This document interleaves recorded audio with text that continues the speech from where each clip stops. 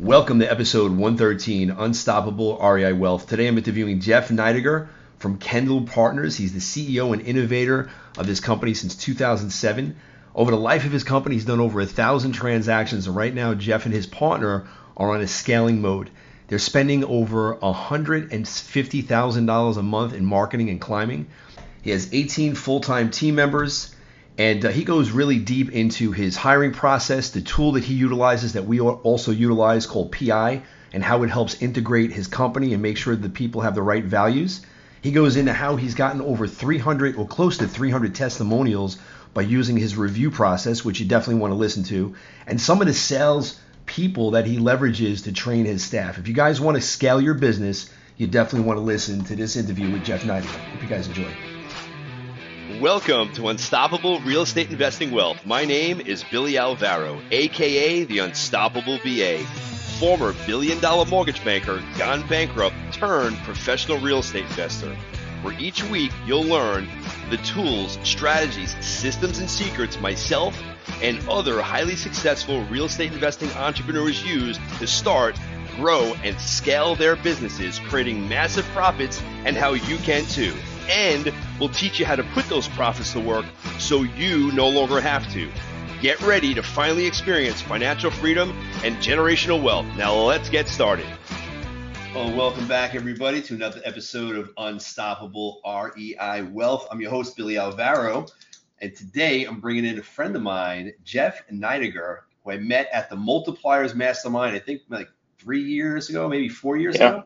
Yeah, it was. Yep. And then we're in Collective Genius together. Jeff, welcome to the show, bro. Thanks for having me on. This is cool, man. It's great to see you back in your realm, in your office, and we're looking forward to this. Yeah, I love it, man. I love it. Yeah. That's where you got everything, got your knickknacks, got all your stuff, all the stuff that means the most to you, right? Hung on the wall. It's a great place. Yeah, no doubt. I know you got about 4 computer screens behind you too, or in front of you. I know, day trader, or are you a rehab guy? Both. Yeah, that's so funny. So Jeff, you're out of the Illinois market. You've been doing this full time for what? Since like 2007? 2007. We're in our 17th year. Yep. Congrats. Not a lot of people can say that. Congrats, bro. Thank you.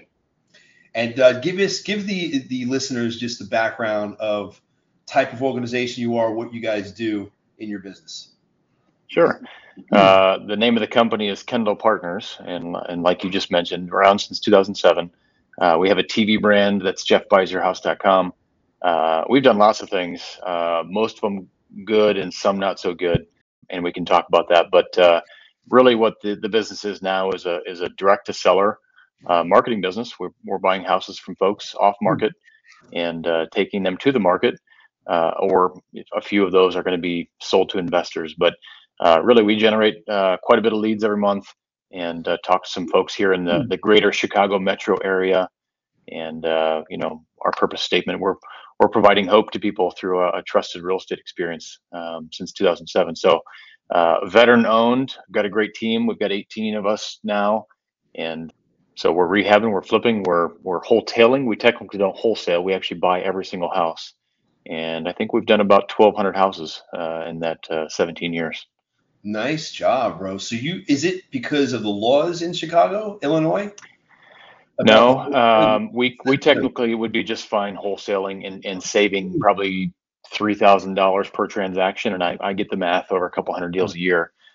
We came to the market in 2019 and really wanted to do something different than everybody else was doing. Wholesaling out here in the Chicago suburbs and in Chicago really had a bad taste in its mouth. There's just a lot of shady operators, and I'm sure that's where it is in every market.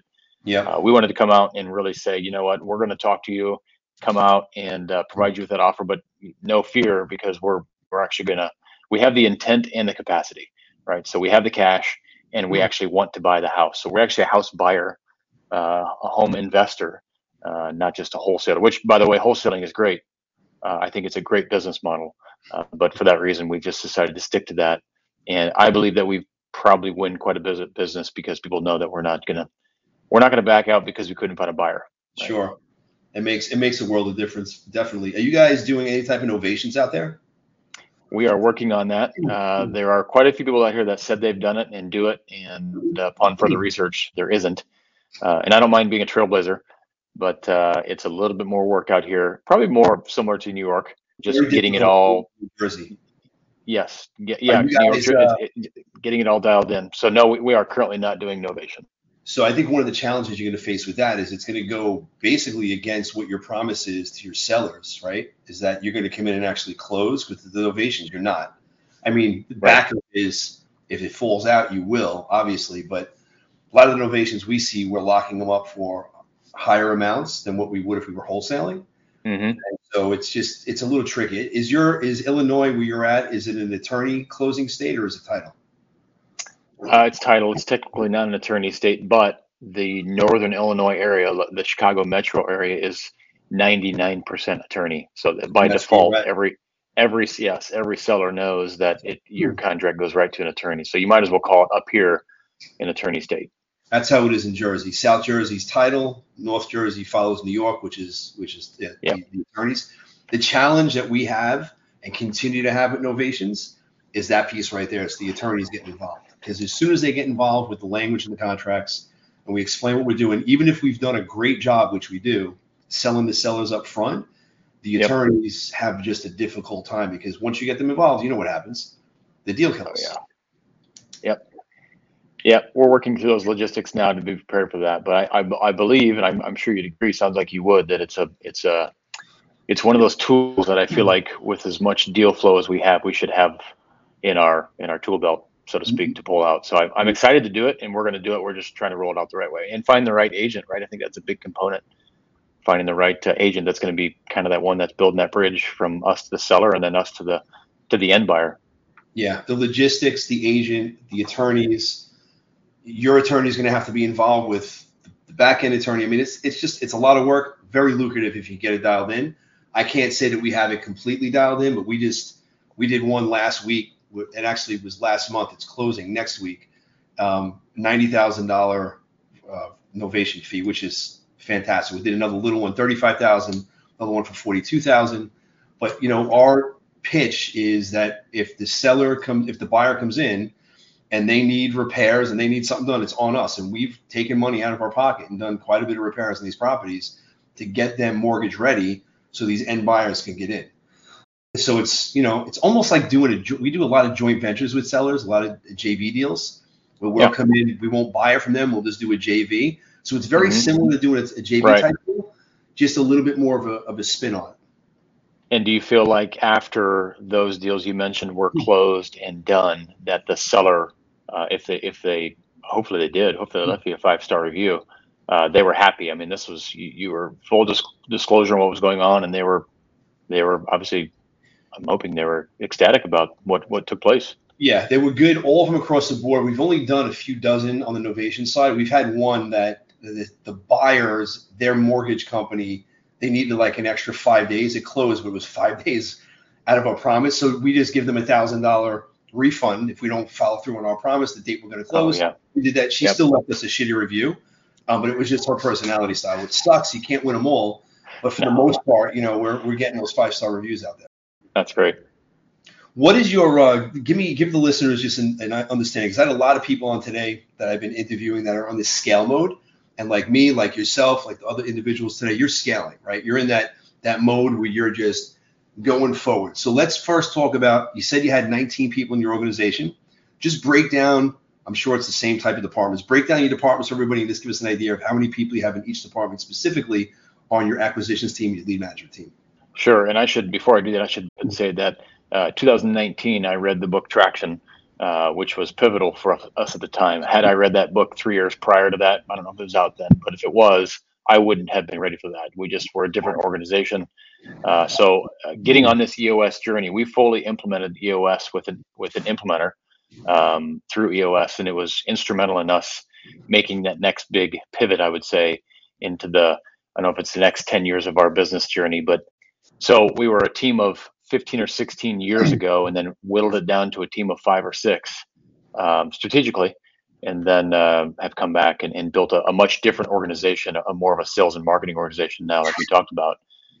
So yeah, we've got your normal departments between operations and finance, marketing, of course, sales, and then I've really a construction department now as well, with as many rehabs as we're doing. So between the 18 of us, to include 2 owners, myself, my business partner Kevin, There are, I guess, 16 that would be non-owners, and got an operations manager who's really more like the business unit manager, Glenn, and then a sales manager, Aaron's been with me 10 years. Michelle is our head transactions coordinator, although in Illinois, the general term is manager, but she's really like the deal manager, just because there's so much stuff. It's not just processing a deal to close. There's so much hand holding and stuff like that. And she's got some support with that as well. And then we've got a marketing and data manager who does just what it says, all the marketing and all the kind of business intelligence. And then we've got 4 acquisition managers in the field, meeting with folks in their living room, and 3 full-time lead managers. Everyone is on salary. Everyone's on payroll. They're all W-2. They're all part of the team. I don't think we've got a construction manager, and we've got a field manager who's out running around doing final walks, checking our properties. When you own 40, 50, 60 at a time, you got a lot of real estate out there that needs to be looked at. Yeah, you got a good sized team and you have a real good organization. Over the last, how many years has it been since you implemented Traction? EOS was the end of 2018, early 19. So it's been a few years now, but I bring that back to say, because when I share this on other podcasts and things, I think people only see the 1,000 deals, and I'll be the one to tell you that it hasn't all been perfect, nor has it been easy. And it's not the most fun times for me as the CEO and the innovator of the business to look at some of your friends and colleagues and say, hey, it's not going to work out. It's time to find something else to do. And I've had to do that. And we've built back. I don't know if we built back better. I don't know if I want to use that or not, but we've been able to build it back in a whole different way using EOS as the foundation. And now we're working with Gary and Susan Harper with Sharper, right, and using their Rise platform, which is a very similar operating system. But I think regardless of the ones that you choose, your business, in my opinion, I think you agree, would need some type of structure for people to come in and follow. And that really is that thing that determines how you meet, when you meet, where you meet, and the strategy behind whatever the business model is. Yeah, it's important. We started with them about a year ago. We see the difference in the organization. It's key to have that ingrained into your operating system, because guys look at us, people look, when they want to flip properties, it's sexy, right? You're flipping properties. Yeah. When you turn into a business and you start having multiple people working for you, you really got to treat it like a business. You can't treat it like just some marketing company. Even though we're marketing to drive in the leads, you have a full-blown operational staff with every single department. If you're not integrating them correctly, motivating them, and putting your values through them on a daily basis, holding them accountable, guiding them, shit can fall apart quick. Like I've been through the ups and the downs, and you grow, you have to pull back, you push forward. What are some of the challenges that you guys are facing in your organization and or in your specific market? The ongoing challenge, somewhat regardless of the real estate market, is just how do you build and then hold on to a great team? Yeah. Going back to the multipliers days when you and I met, I came to that group and I felt one of the strengths that I could bring was that I do view things as a long-term relationship. You remember Rob Chavez? He would say that I'm the long-range thinker. It doesn't mean that I'm smarter than everybody. It doesn't mean that I'm thinking so far down the road that I can't enjoy today. I think that could be an issue. But what I think I'm good at and continuing to improve on is being that forward-thinking person, and but also viewing the relationships as a long-term thing. And what I mean by that is when we build our team here at Kendall Partners, we want people to love what they do, to find that balance that they really want. Now I actually hate the work-life balance. I think the balance is always like this, right? But how do you build the organization and in a growing organization and continue to keep people, because the turnover is difficult. We haven't experienced much in the last many years, but so I think that's an ongoing challenge. Is just my role as CEO innovator is to continue to build the team and kind of hold that morale high, the culture keeper, so to speak. And that's something near and dear to my heart, just because I feel like we work hard. And I would say the majority of the people that work here have been hired via referral. So we knew somebody that knew them. That's key. And felt that they were qualified. So they already came into the organization. And I wouldn't say I'm the easiest to work for, but they already came in with a lot of the core values, which are behind me: integrity, commitment, humility, and growth. We hire and fire based on that, just as EOS would say to do. But that is who we are. So I think that's an ongoing thing. And then you have the business and real estate side of it, right? That's ever changing. As soon as you feel like you figure out your business and your process and your system, and you find your stride, rates go up to 8%, or something happens in the economy that is coming. The government will do whatever it can to ruin and shift things. And so that's that forward thinking that I know your role and my role, we have to be way out ahead, kind of predicting some of that stuff, which I don't want to dismiss that, because I think that's one of the more difficult things is you got a big ship and you can't turn it around in an hour or in a day or in a week. It just takes time to navigate, change direction for sure. Yep. Get back to the employees for a second. So when you brought in the EOS consultant or Sharper afterwards, I know you had a lot of people that were referred into your organization. Did you have anybody, after they went through the predictive index, they did their background and their personality profiles, did you have any people that were in the wrong seats where you said, holy shit, this person shouldn't really be doing what they're doing? I don't think it was quite that strong, meaning it was that definitive where it was like, oh my gosh, this is not going to work out. But I will say, and I'm glad you brought it up, predictive index has been key. And for those that don't know about that, they should research it if they're looking to build a team or have a team. It's never too late to understand your people a little better. Yeah. But the behavioral assessment, I think, and I'm technically a PI master now, but I've done a pretty good deep dive on. Well, honestly, I've done it on my wife and I. There's a one-to-one relationship guide that you can do in there, and it's like, holy crap, how does this 12-minute assessment know my wife and I that well? So when you do that between managers and their direct reports, you can figure out where they might butt heads. But I don't think we ever had to move anybody out of a seat necessarily. But as the positions evolved, let's say, it's interesting because now the rest of the leadership team, they don't really need me. They'll go back to the PI and say, I realize why this person doesn't like doing those things. I realize why this person doesn't like to jump on the phone and call. They're very black and white. They don't like to, they view everything as conflict, right? Where I have other people that are like, I would love to call, right? So I think it's just understanding people's personalities. And we try not to ask ourselves the question anymore, like, why don't they like doing that? Why is it such an issue? We just refer back to the PIs. And so I don't even look so much as the profile, the 17 profiles that we could be. I'm a maverick. I have a very high A and a low D. I really like to drive, and I don't need to be super precise, but I'm very social, right? That's just my personality. So I know who I am. And then once you do it long enough and have enough people, we're pretty spread out for a sales and marketing business. We're pretty spread out over the entire target, if you will, where it's not all mavericks, because it'd be a lot of this, and I think we've done a good job of avoiding some of that, because I don't want that. We can't be, as Medley would say, bulls in the pen, somebody's about to get poked. It's true, right? It's true. You get a bunch of yous and me's and making a lot of decisions. We'll probably get along really well, but there's going to be a lot of, in a moment's time. And that's not always healthy when you're trying to do the day to day.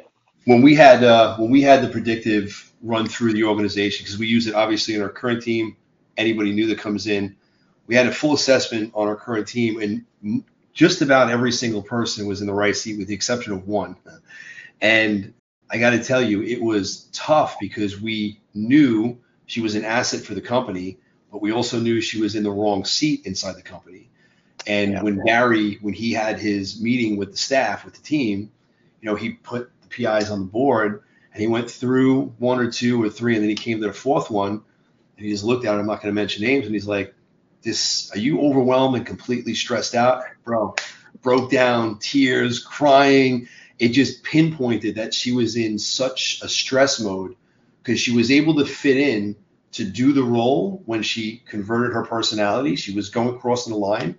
But when you do that for a prolonged period of time, it causes a ton of stress on you. When you modify, I think we all can do it. If you're, especially if you care about the organization, you'll do it because you feel it's the right thing to do, and you're committed to your organization, right? And you want that. But then, what does it create? It creates the same thing it would create in you and me. Maybe the length of time we could last might be different, but you burn out. eventually. We all do.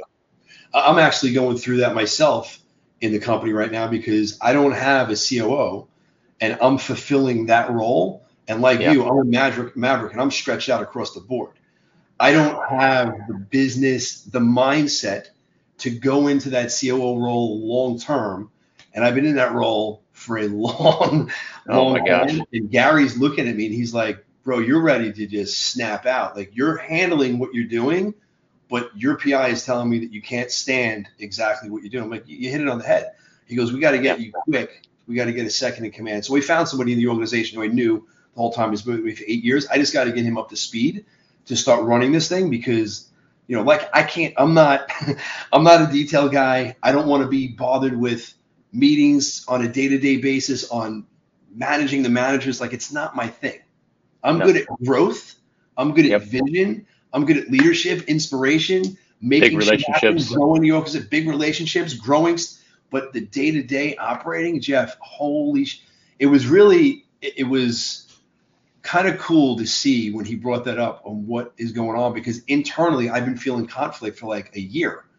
And I'm like, what is going on here? It's because I'm not in the right seat, you know, and it's probably going to be another year until I get to the right seat. It's going to be at least an 8. But without those tools, right? Without those tools, I mean, not to say you wouldn't have identified a potential burnout or conflict, just the rub that you're like, why am I doing this? But PI does help you pull that out. And then, I'm in agreement. Yeah, Kevin, my business partner, Kevin Hansen, our offices are side by side, and we've got a pocket door in between. And it's funny because when I stand up most of the day because I'm pretty energetic and I like to just move and shake, and it drives me nuts to sit in front of the computers. As much as I love it, I need to have my window of time where I need to get out. And he'll just be like, "You're like doing the pacing thing and heavy breathing. Do you need like a walk?" I'm like, "Man, I just can't do the whole office thing all day long. I like need to get out and just do something." We got a basketball court in the office. Thank God we can go out and shoot hoops and burn some energy off. But yeah, I think that's part of it, is knowing who you are. And then even as an owner, right? Even as the owner of the organization, we're not all mavericks. Not every owner of an organization is a maverick. Some are just visionaries, but they don't really have the maverick or captain type profile where you're super high A. And, so I think it's just, I guess I hate to be an infomercial for Predictive Index. I should have a affiliate link, but I think it's a tool like that is something that is imperative if you want to grow an organization and really understand your people, and not have to always ask the question, why don't they get it? Why don't they understand it? Why don't they like to do it? Why are they complaining about it? I think that it's a worthwhile spend. It's an investment, but it is definitely an investment. It's not cheap. Firing and rehiring and training new is like 20x the investment. 100%. I've gone through that as well. That lady that I was speaking about, we found out she was in the wrong seat. She exited. She couldn't take it. She quit. Wanted to repurpose her, but she's like, can't do it. And she was a good employee, but she was definitely not in the right seat.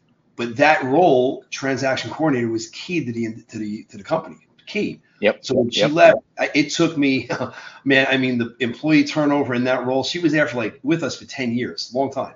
Oh, wow. Not in that role. She was in other roles, and then she ended up in that one because somebody else who was with me for 10 years moved to North Carolina. But I got to tell you, the overturn with employees, the cost factor, the labor, the time, the money, the resources that you have to put in when you lose a key employee. I went through this in transaction coordinating, and I also went through it on the controller side, and it was a year of just chaos. Things get hairy and sideways. Even if you have an employee who's in the role and you need to get them to exit and they're not in the right seat, if they've been with you for years, they have so much knowledge of how the business operates and works. And even if you have everything documented, there's just still so many little things that go on. When you lose that business knowledge, that core that's been with you, even if they weren't working at their highest level, a new person coming in who's a lot better of an employee, they're smarter, they might be faster, they're going to be lost. It's going to take them so much time to pick this stuff up. And so employee turnover, the PI predictive index, and again, it's not a commercial for them, but it is a key tool to utilize when you're bringing in people. Hiring, we don't hire without it. If they don't meet the PI, I can't even, especially if they have a real low COG score, depending on the role, like I won't even take the interview. It's not worth it. Yep. Same. We're in agreement on that. I think Yeah. it's a vital tool, and I think if you're a company of 3 or 4, maybe it's not necessary. But if you're a company of 10 plus, 20 plus, and you're growing, and there's so many tools that come along with it. But yeah, I think back to your question, you had asked about some of the challenges. I think people are always a challenge. And I think what I've learned in this many years of doing business, I don't think I realized it until a couple of years ago. You read all these books, you get all this training, EOS, Rise, you can do, you know, scaling up. There's all these different operating systems or philosophies of how to do business. I think it really does come down to, if I can boil it down to its two things, that its most simplified way is it's either a people issue or a process issue. That's it. Either we haven't done a good enough job of explaining how to do things, or we have the wrong person doing it, or just the wrong people doing on the team altogether. And sometimes that's the case, just hired the wrong person, which we've done. We've had some good breakups where it's like mutual, like, hey, this isn't. That is the hard part, because sometimes when you're growing and we don't know what we don't know because we haven't been to where we're going. Once we're on the journey or on the path, or we get to that next milestone, we didn't realize that it was going to take that amount of work. And the person's like, I didn't really sign up for this. I really love you guys, but okay, well, that's good. I hate for you to be a part of that thing, but I'm like, that's kind of just the way it goes, unfortunately. So Yeah. We try to be very transparent about that, because we're not going to say that, when you're growing and you haven't already been to where you're going, it's kind of uncharted territory. So do you want to come along with us? It's a lot to learn. We're going to do it together. So get on board. Jeff, let's switch over to your sales department. Tell me some of the strategies, some of the tools, some of the tips that are really working well for you and your organization on the sales side to connect and to convert, to get the sellers to know, like, and trust, and then convert those over into contracts. That's good. That's a good question. I think one thing that we've done pretty well is, if I'm to go back a couple of years and take you just through this new sales and marketing journey, if you will, of being very intentional. And I mentioned before the call here that we spend upwards of 6 figures, in mid 6 figures of marketing, advertising per month. So it generates a lot of leads. It's a big overhead expense, but we're putting our brand out there, and this is all branded advertising. So I think while we're doing that, we've done a good job along the way of building our credibility up. So just like you've done for me and I've done for you, we help each other out on making sure we're leaving positive reviews. And I say that because a lot of people in our business, and I know you agree with this, is like they can't say that they've been in business and done 1,000 deals over X amount of years. A lot of them have just started, and that's okay. We all have to start, but I'm saying, like, we win a lot of business because if you go and look at our, let's say, Google reviews, there's a rating and a review. You get the 5 or the 4 or whatever. Hopefully they're 5. But if you look at ours, for instance, we give, we're getting really good testimonials, and they'll mention everyone's name and how we help them. And it's all really positive stuff. Well, once you build that up, you've got that credibility, and naturally it becomes a little bit easier to do deals and to get business, because people feel like you're a brand, you've been around, we've seen you. And so that, I think we've worked hard on making sure that has grown with our advertising, if that makes sense, as opposed to just marketing. We've done both.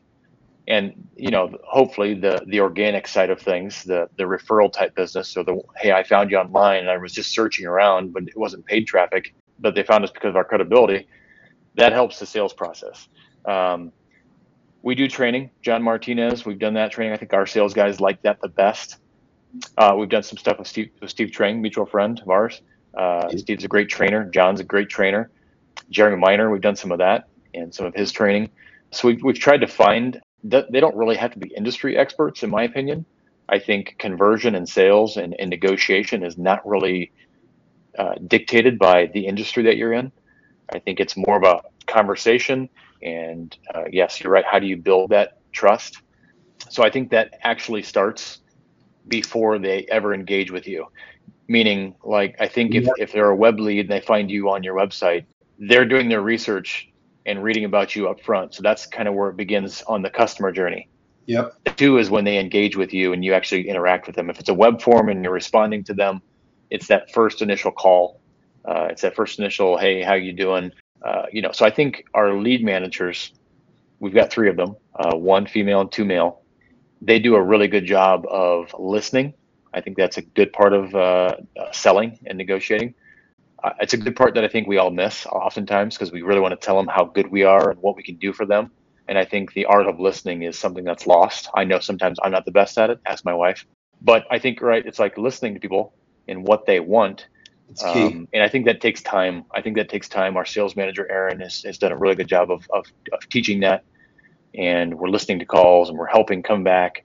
So I think it starts with lead management. And that way, when our acquisition managers or our house buyers that are in the field, that are going belly to belly with these folks that are meeting with them in their living room, it's just an extension of what they've already heard.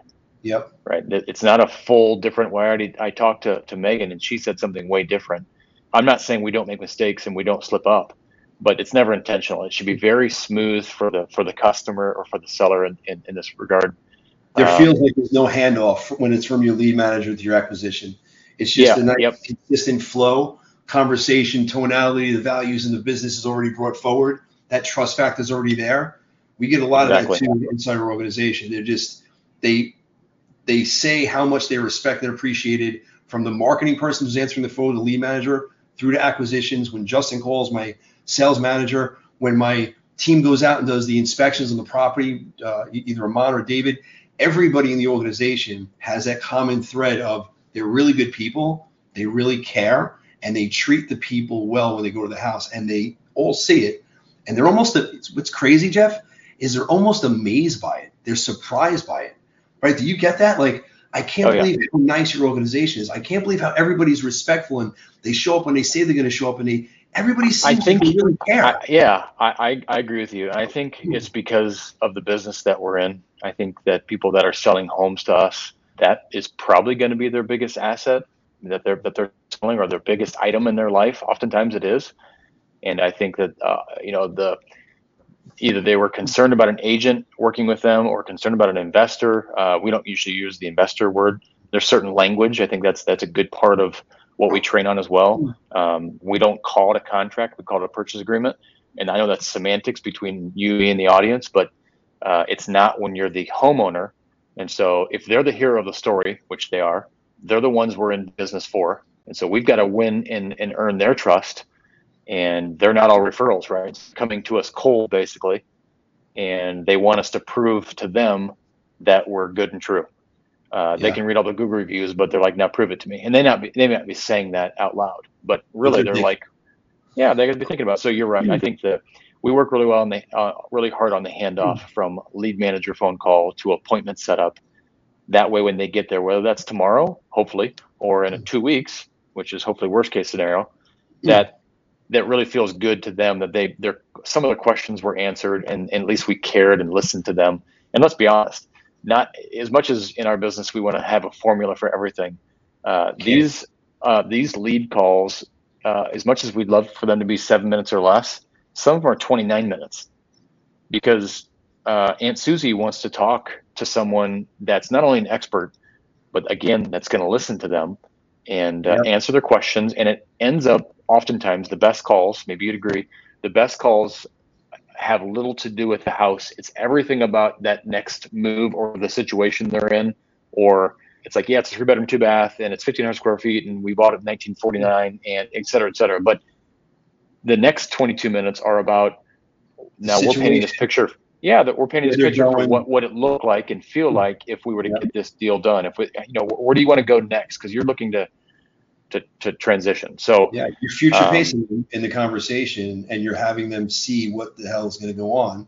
And when they see it and they can understand it, they're already making that decision. When I was in the field, Jeff, years ago when I was buying properties, the best deals I've gotten were the ones where I took the calls. I went into the house. I would literally plant myself there. In some cases, an hour and a half, 2 hours. And people would be like, that's insane. I would never spend that much time at a property. But I was buying deep discounted properties. And it wasn't because I was better than anybody else. The fact of the matter is I was buying these properties because, all I did was listen. I asked questions, and then I shut up, and I listened, and I would let them talk. I had properties that we would purchase, Jeff, back in the day where I wouldn't even talk about the property for the first hour and a half. It was the last 15, 20 minutes where they know, like, and trust. And like, you know Yep. what? What number do you think you'd be comfortable selling this property to me for? Or they would say to me, this is the number I'd like. Could you come close? And it's literally like $75,000 or $100,000 less than what I was thinking I was going to buy it for. And deals like that, not all the time, but deals like that happen, I think, when you're trained up the right way, when you have an organization that cares, and when you do exactly what you said, when you listen. When you listen to people and you just give them that. Now, look, certain guys like me, I'm a Maverick type A. I don't want a 2-hour presentation in my house. Like, give me the numbers, give me the bottom line. Yes, I'm the same way. You really need to understand the personality profile that you're speaking with and kind of modify yourself to kind of connect with them. So I don't want people to listen on the call and think like every call you go in for 2 hours or half hour. It really depends on the personality style that you're dealing with. It does. And I think you asked about kind of the sales process, but I believe that in this business and probably any marketing and sales business, but ours specifically, we're buying folks' homes. I think the salesperson, or in our business or in our industry, in our business, we're calling them acquisition managers. I think the intuition is one of the most meaningful traits, I guess you'd say. So when someone understands what you just said, that some people want to be told the information in 12 minutes and give me your number and leave me your contract, and it's cut and dry. That's me too. I may go one step further, because I do, not that you don't care, but I do care about kind of hearing a little more. And then some people need to be sat down and they want to have tea and scones for 2 hours. Yeah. And if your process says, this says I only have 30 minutes to meet with Nancy, I got to be out here in 29 minutes, and all you're thinking about is the clock and the next appointment, then I think we're missing the boat. And so back to the sales process, I think we've done a pretty good job of understanding that and giving our team enough time so that they're not rushed. And there's a sweet spot there, right? 1 appointment a day for them is not enough. Yeah. 4 appointments is probably too much for your average person. Yeah. Especially in Chicago or New York and New Jersey, where you're, half the time is in the windshield, sitting in traffic or driving. So they go ahead and go to the house, right? And using that intuition, following our sales process. And there's a little bit of some leeway there. They earn that, right? That, not day one, but they earn that right to have that a little bit autonomy. And then once they get a purchase agreement signed, that goes right to basically our front office here. And Janelle on our team has that promoter profile. She absolutely loves. Actually, they call from the house or from the car and say, "Hey, I just was at Nancy's house, 123, Theodore Street. She signed the purchase agreement. Should be coming over." Well, Janelle will automatically call Nancy and walk her through the next steps to closing. So then it's out of the salesperson's hands, in Janelle's hands, and she's the seller point of contact. That's her entire role, and that right there has been. She loves it, because she loves to solve problems and help people. And she's this caring, nurturing mother hen, yeah. And then honestly, it frees up our salespeople to go back to the front of the line or the next appointment and do the same. Your Nancy is taking it, as soon as they get the contract signed, she's the point of contact from that point forward. She is, and she's working with Michelle, our transactions manager, senior transactions manager. She's been with us 10 years. And then they're working in tandem. And they've got certain parts in the process that they both co-handle with our attorney and the seller's attorney. So, right, you've got a buyer's attorney, us, our attorney, and then you got a seller's attorney, and then you got title, and then you got so they're handling all of that along the way to get that. Hey, Nancy, we'll see you at the finish line. Any questions you have, I'm your point of contact. I love that. I absolutely freaking love that. Let's real quick, you mentioned about your testimonial process. Do you have an actual process for that after you're closed up? Like, what is your process to get them to give you testimonials? Because we have one. Yeah, and it's a rock of ours. So it's one of those quarterly commitments that we have for Janelle, since she is the seller point of contact. So it goes like this. And this, if Janelle was here, she'd probably like that section of the process. But I'll say it how I think it goes. We end up selling the house, purchasing the house from seller Nancy in this situation. Immediately, Janelle will call after closing and say something like this: "Hey, just been a joy working with you, Nancy, and you should have your funds here from the title company within the next few hours, assuming it's during the business day. And we've answered any questions that you might have, and we'd love to earn the right to a 5-star review if you'd give it to us." It means a lot to our business as we continue to grow and work with more folks just like you. And oftentimes, like, oh yeah, no, that's great, because I want more people like me to find you. And that's, in a perfect world, that's how it goes. And then 15 minutes later, you get your 5-star. And we're always trying to get it Google, Facebook, Better Business, Yelp, even though I think Yelp's extortion. But those are the channels, with Google being number one in my opinion. And we ask for a rating, and for, I told you already, the review. Yeah. And the cool part is, from my standpoint as the owner, CEO, innovator of the business, all those reviews used to mention my name, even though it's Jeff Buys Your House and Kindle Partners. They don't mention my name anymore. A couple things that I'm proud of for that.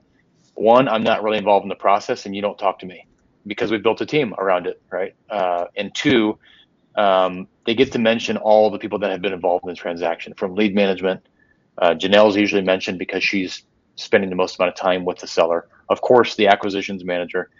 But it's a proud moment for me, because they go ahead and mention the team and CJ in the field. I mean, these guys are amazing people that really care. And I honestly, out of those reviews, find out more about our team and the humility, core value, that we have, because of things like last night. CJ, who's 22 years old, is out at 7:30 at night meeting with a seller, because they were supposed to do a final walkthrough to buy the house at 4, which is during the normal working hours. The guy couldn't, and so CJ came back at 7:30. He's moving the guy's stuff out into the garage. He's helping him, and he goes above and beyond that type of thing. Well, CJ is mentioned in these reviews all the time, because it's like, this young man CJ shows up and is just the most polite gentleman ever. And so he's kind of the icing on the cake. He's one of these 22-year-old kids that never respond to you without saying sir or ma'am. And that's pretty rare if you didn't know anymore. So yeah, well, that is definitely rare. Yeah, so we get that, and then that's the review process. Now, my old review process, and this is a secret, I guess, that I've told a lot of guys from CG and multipliers. I was personally asking for those reviews via a Loom video to each of the sellers. Those are something that you can pre-record. You can just look at your closings that are coming up and record those. You don't need to time stamp those and mention the time in the video or the date in the video, because those closing dates, they move, right? But you can say, hey, Nancy, appreciate the opportunity. I'm Jeff, owner of Kindle Partners and JeffBuysYourHouse.com. Hey, I just want to take a second and say how much we're appreciative of you choosing us to purchase your home. And, hopefully I've answered our questions. If you'd leave us a 5-star review, and I'll include the link, that has gone a long ways, because then they get to see me, right, and hear from me. And it is genuine, because I'm genuinely asking for them to leave some credibility. That's only backfired one time. I sent that review about 2 days too early, and I mentioned, hopefully by now you have your money, et cetera, et cetera. And closing was kicked back, and the guy was kind of upset, out of our own control. Attorney and title kicked it back, right? They pushed closing out, but who's always to blame? The buyer, right? Because we're the company. And he said, absolutely not. And he left us a 3 or a 4-star review, which I'm okay with that. I think we have 230 reviews, averaging 4.9 stars. I can afford a couple negative reviews, but whatever. So I messed up on that one, but he still said, hey, you bought my house, got us our money. He just asked for my review 2 hours or 2 days prior. Yeah. So, okay. Did you, when you set that up, was it in an automated sequence? You just send it out from your cell phone? Like, what was your mechanism for sending that out? Well, I did it both ways. I would record a few at a time just on my Mac, and just it's a 1-minute recording. I'd send the link to Janelle, and then she would send it out at the time of, right? So she'd say, here's a recording from the owner of the company, basically saying, asking for the review. Yeah. That we're only using now as a step 2 or 3. And I'm perfectly happy doing it, just because I want to continue to see that credibility go, and a little bit of pride that I want to get to 300 reviews, because I don't know many companies in our industry that are even close to that, and I want to get there. Hardly any. I mean, kudos to you for having 200 plus, man. That's amazing. I think we have like 60 something, and it's I think it's huge, and I think I think there's some type of correlation, and I don't know it's not a 1-to-1, but I do believe that based on the reading that I've done with how Google does their algorithm, I believe that the more not just your ratings and reviews, but I mean, like, we write our responses to those reviews, Yeah. SEO friendly, using AI. So we'll give it the inputs saying thank you, Nancy, and maybe some specifics. We always try and mention the seller's name. We always try and mention their city, not their address, because I don't want to. That's private. So we'll say, Nancy, appreciate the opportunity to serve you and to buy your home in West Chicago, Illinois, type of thing. And I think this goes back into the funnel and feeds the machine as we're pumping in $30,000 or $40,000 into PPC and a lot of money into SEO, right? So I think the whole thing continues to work together. That's amazing. That's a good tip right there. That whole little piece with the keyword SEO friendly, and you're having AI do that. Yeah, we use ChatGPT and put you're just feeding inputs into the system, right? And then it's in it. Side note on AI, if you didn't know, don't copy and paste everything that it says, because it's not a human. If you didn't know, there's not a human behind there. It's actually machine learning. So we only know that because I'm like, that sounds idiotic. Yeah. But yes, you give it the inputs, and then ask it to make it casual, make it professional, whatever you want. We ask for 2 or 3. I say we. I have nothing to do with it. Glenn, my operations manager, handles it with Janelle. But then if you get on there and look at our reviews, which you can include a link to it, and people can check it out and read them, they're crafted. Let's say 80% or 90% are crafted with AI, and then we put the final touch to make it personal. We don't want to sound, but it puts some good stuff behind it. And then, like I said, we ask it to write it SEO friendly. Good nuggets, bro. Let's get into real quick, because I know we're coming up to the 47-minute mark, and I want to be conscious of your time. On your marketing end, you're crushing it with TV, you're crushing it with pay-per-click, a lot of pull-ins. Are you doing any outbound? You doing direct mail? You doing any type of text? The only outbound we are currently doing is direct mail. I've been a proponent of direct mail since we started direct mail in 2008. That goes back to the short sale days. Most of the people weren't in the game then. Yep. But when those short sales came out, and I was like, what's that? No one knew. And so we started mailing to notice of default, probably similar to you, and going after the list pendants and people that were 30 days, 60, 90 lates. So that was our first taste of direct mail. And that was, I thought scale back then was sending 30 letters a month. Mostly because we were doing it by hand and personally, trying to personalize it. And I felt like, man, my hand's going to fall off, right? And then things evolve, and you hire Yellow Letter HQ or some of these other companies out there to do it more professionally and expedite it. Yes, in bulk. And now we use a lot of different data aggregators from Audantic and maybe even 80/20, and there's lots of different services out there that will pull information. But we dump that all on the top of the funnel and have a couple million records on deck, if you will. And I would say right now we're mailing in between 70,000 and 90,000 pieces per month.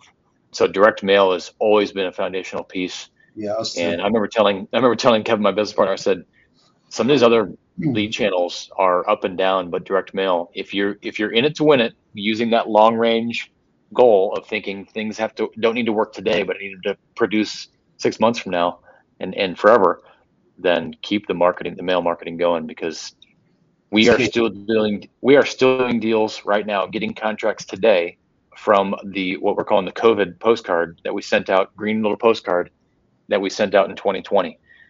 And they may have gotten seven or 8 pieces from us after that, but they chose the green card that you're hoping they put on their refrigerator and save for when they're ready. That's the good part about direct mail, is that they might just hold on to it. The older generation tends to keep stuff, and they keep it in their tight little pile next to their wallet on their countertop, right? And then when they're ready, they'll pull it out and call that number. And you want them calling you before they go to the internet. Not everybody goes to the internet to look, right? They want to. Especially the older folks. The older ones, they don't really do the research online. It's really, pen and pad. They get those letters in the mail, and they may check on the Better Business Bureau, but that's basically it. It is. The amount of leads you're getting monthly, Jeff. Break it down, because off camera we were speaking about that. Just for the audience. Yep. How many leads a month, gross leads, are you guys generating from all the marketing that you're doing? The gross responses, I haven't looked for maybe the last 90 days. The number used to be like this. To the amount of net leads that you get, and I will say the net leads, we use the term qualified lead. Yeah, us too. We use But leads. yeah, so and I think that the industry in general has misinformation on what that actually means. But we determine a qualified lead purely as a house, or I'm sorry, a seller that wants to sell. And I don't go 7 layers deep or 4 types of motivation or Right. I don't 4 pillar. I know there's lots of different methodologies. I think that's very. I don't think in this market necessarily. I want to talk to somebody that wants to sell their home. Period. Yep. I don't care about the price or the condition or their motivation necessarily or their time frame. And those are the other 3 or 4 things that people like to hone in on. Personally, if you want to sell, then you're a qualified lead. Doesn't mean you're a good lead, just means you're qualified. Above qualified is everything else. And so with direct mail, because it's outbound, like you just mentioned, doesn't mean that everybody that you send your letter to, 80 or 90,000 a month, that they all want to sell or need to sell, et cetera. You're hoping the data is good, but it's more of a shotgun approach when you're at that level of volume. So you're going to get a lot of FUs, which we call them, right? So I got this letter 50 times, right? we probably get a dozen or so a week, I would guess, probably 5 times that, I don't know, of people that take our postcard, rip it into shreds, half burn it, put it in an envelope, and send it back, red tape all of it, send it back to you and say, if you ever, and it's like death threats, right? But they're going to the extent now where they're looking me up on Facebook and Instagram. They're IMing me and telling me, send me another piece of mail. I'm going to bust your face open. I've had letters from marketing people in Washington D.C. for human rights marketing people. I'm just like, here's the good part about direct mail. It does drive an emotional response, and our message is not threatening. It doesn't say that you're in foreclosure. We don't even if you are, we wouldn't say it. It doesn't say that we're not saying we're going to foreclose on your house in 30 days. It's really a pretty clean and clear message. Hey, I'm Jeff. Been buying houses a long time. I'm a veteran, local to the area. We'd love to, if you're looking to sell, I'd love to chat with you. Something like casual like that. But so because of that, we get quite a few leads that are unqualified, which the reason that's important is because when you run a business the size of yours or mine, it still takes a human to sift through all of those unqualifieds to get down to the ones you can work with. So if we're running about 250 or 275 qualified leads per month, we're probably more 300 to 350 unqualified, if not more, even 400 sometimes if the mail is really hopping.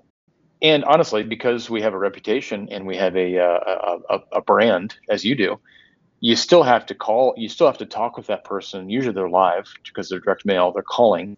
You still need to treat them with compassion and humility and love, right? And just even though they want to rip your face off, we just kill them with kindness and kind of have fun with it a little bit, right? And just say, hey, you're right. We're gonna, and we do try and respect the take you off your list. We do have a process for that, but that's how we generate leads. And PPC, we've been doing pay-per-click for years, Bing and Google, direct mail of all different varieties, from a mail piece to a check letter to we probably send out the majority of our postcards, branded and unbranded. That's the only unbranded marketing we do.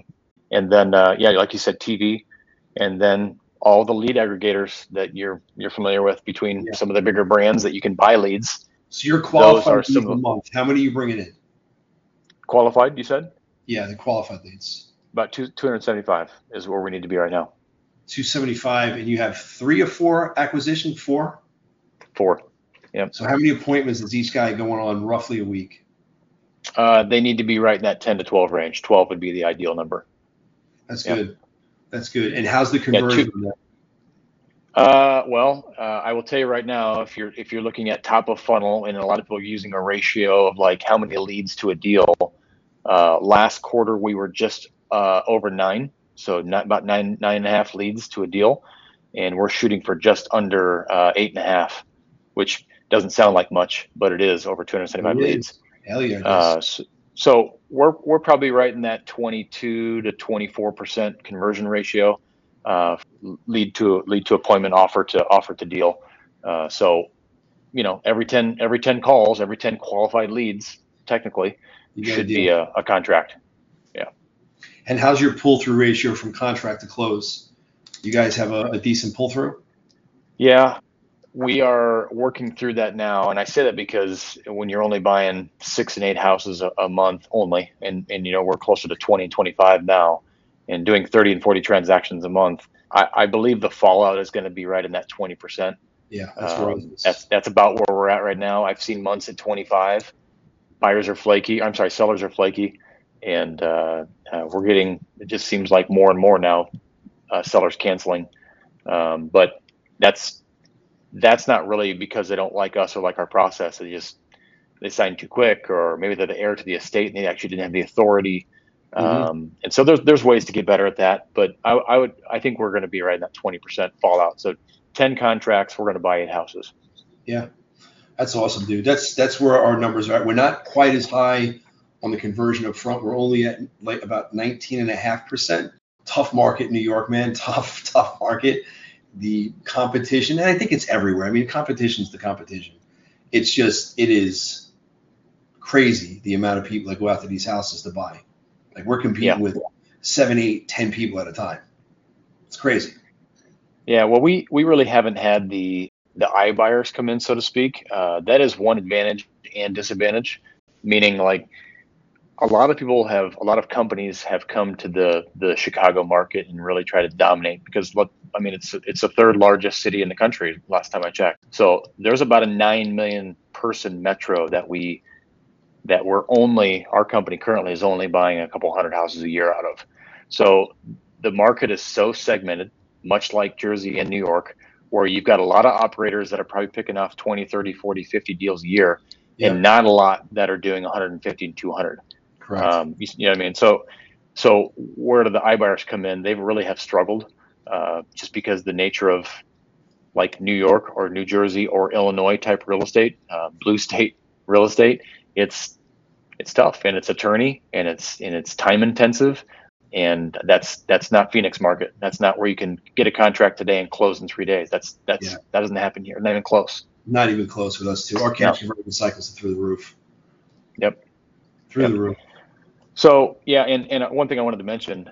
So and for the listeners that are out there and that are building this funnel, so to speak, as to how many qualified leads down to a deal, we measure it all the way through. We measure it monthly. We look at it every day or every week rather. But we measure it monthly, quarterly, and we also measure it per marketing. We call it marketing medium, but marketing channel lead source, because you can look at the entire business in the funnel, the sales funnel, but we actually look at it through every single way we market because we're spending so much money. And then we can determine because they're not all created equal. Direct mail is much slower, but it's much more predictable. And so the what we call lead to profit, from the time the lead comes in to the time we make money, is the longest in direct mail, but it's also the most consistent, and the profit per deal is one of the higher ones there. So I would encourage that people are looking at, look at it in total, but then break it down and see where is your ROI really there. Yeah, you have to break it down by each type of marketing segment that you're doing, and not just the segment, the list, but each marketing piece. Like every one of our pieces has its own, I guess, tracking number that we have on it. And so we'll know if a piece is a bomb or if a piece is actually making us money. And if you're not looking at this consistently, as Jeff was saying, you could be pissing money out the window, man. You could just be losing money and not even realizing it. What is your number? You're like, if we're not getting a 3-to-1 return or 4-to-1 return, what's your number to where you're like, I'm going to cut back on this a little bit? Do you have anything? I presented on this at Collective Genius 2 years ago, and I remember putting a slide up there saying I'm only looking for an 8x return, and I remember having $8 bills up there, $1 times and then $8 more. And people were like, "You're out of your mind." And I thought, and then I went to the next slides to show them that we were getting 7 and 8x return. This was 2020. And we were getting an 8x return. Direct mail was about an 8x return. As you add more dollars behind that, the return does dilute. It's just natural, right? You're not going to get an 8x return. So I think to answer your question, TV is much lower, but I would say overall we're going to be in that 4.5x, marketing. So, that gives you an idea. We're spending $1.5 million. We're in that $5 to $7 million gross profit range. That's predictable. The good part about that is if you knew your numbers, we know our numbers pretty good. We know which levers to pull on the marketing side if we want to, like we just upped the budget last week for this month. In the middle of the month, we upped it another $25,000 for the month, purely because the leads weren't coming in. I already told you that the engine's built. If you can't afford to put gasoline in the engine, meaning the team is already there. Yep. If our team's wandering around aimlessly at 3 appointments a week or 5 appointments a week, it's not going to get it done. So we can afford a higher cost per lead because I know, like I said, every 10 leads, it has been a deal. So if it ends up being an extra $2,000 per deal, then so be it. But I can't let the well dry, all because we're not wanting to keep it running. So, Jeff, this was a great conversation with you, bro. You brought a lot of really good nuggets to the listeners out there. I appreciate you. Yeah, man, it's been awesome. I know we could do this for like 3 hours. I know we could. I know it's been over an hour, and I literally have like a million different questions to ask you. Just wrap back and forth. It's really cool, like chatting and brainstorming and just doing a brain dump with people. It is. Jeff, we need to do it. We need to do it outside the podcast. You and I need to do it again. So yeah, we do. We do for sure. If people want to find you, how do they locate you? How do they connect with you?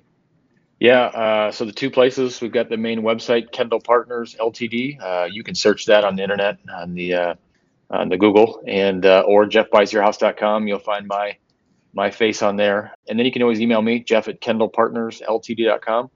But I think there's only one out there that's in real estate, Jeff Nydegger. So Google it. It'll come up. I'm on Facebook. I'm not super active, although the marketing people tell me I need to be. So I should probably put some energy behind that to make sure I can. People don't know that I'm alive, so I guess I have to post some stuff. So I'm going to get better at that.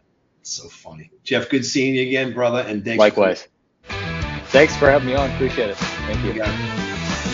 Thank you so much for listening to today's episode of Unstoppable Real Estate Investing Wealth. My mission is to give you, my listeners, the blueprint for success, the insider secrets for starting, growing, and scaling your real estate investing business so you can experience and live the unstoppable lifestyle. I've made it simple for you. To catapult yourself to success, go to BillysSecrets.com. That's BILLYS secrets.com. There you will find every single tool, tip, trick, strategy, system, and secret used to make millions of dollars as a real estate investor. Everything my team uses and my guests use all in one place for you to tap into so you can start, grow, and scale your real estate investing business. I really hope you implement what you're learning. I hope you utilize these tools, tips, tricks, strategies, and secrets. And I hope to see you on the next episode. God bless. Bye-bye.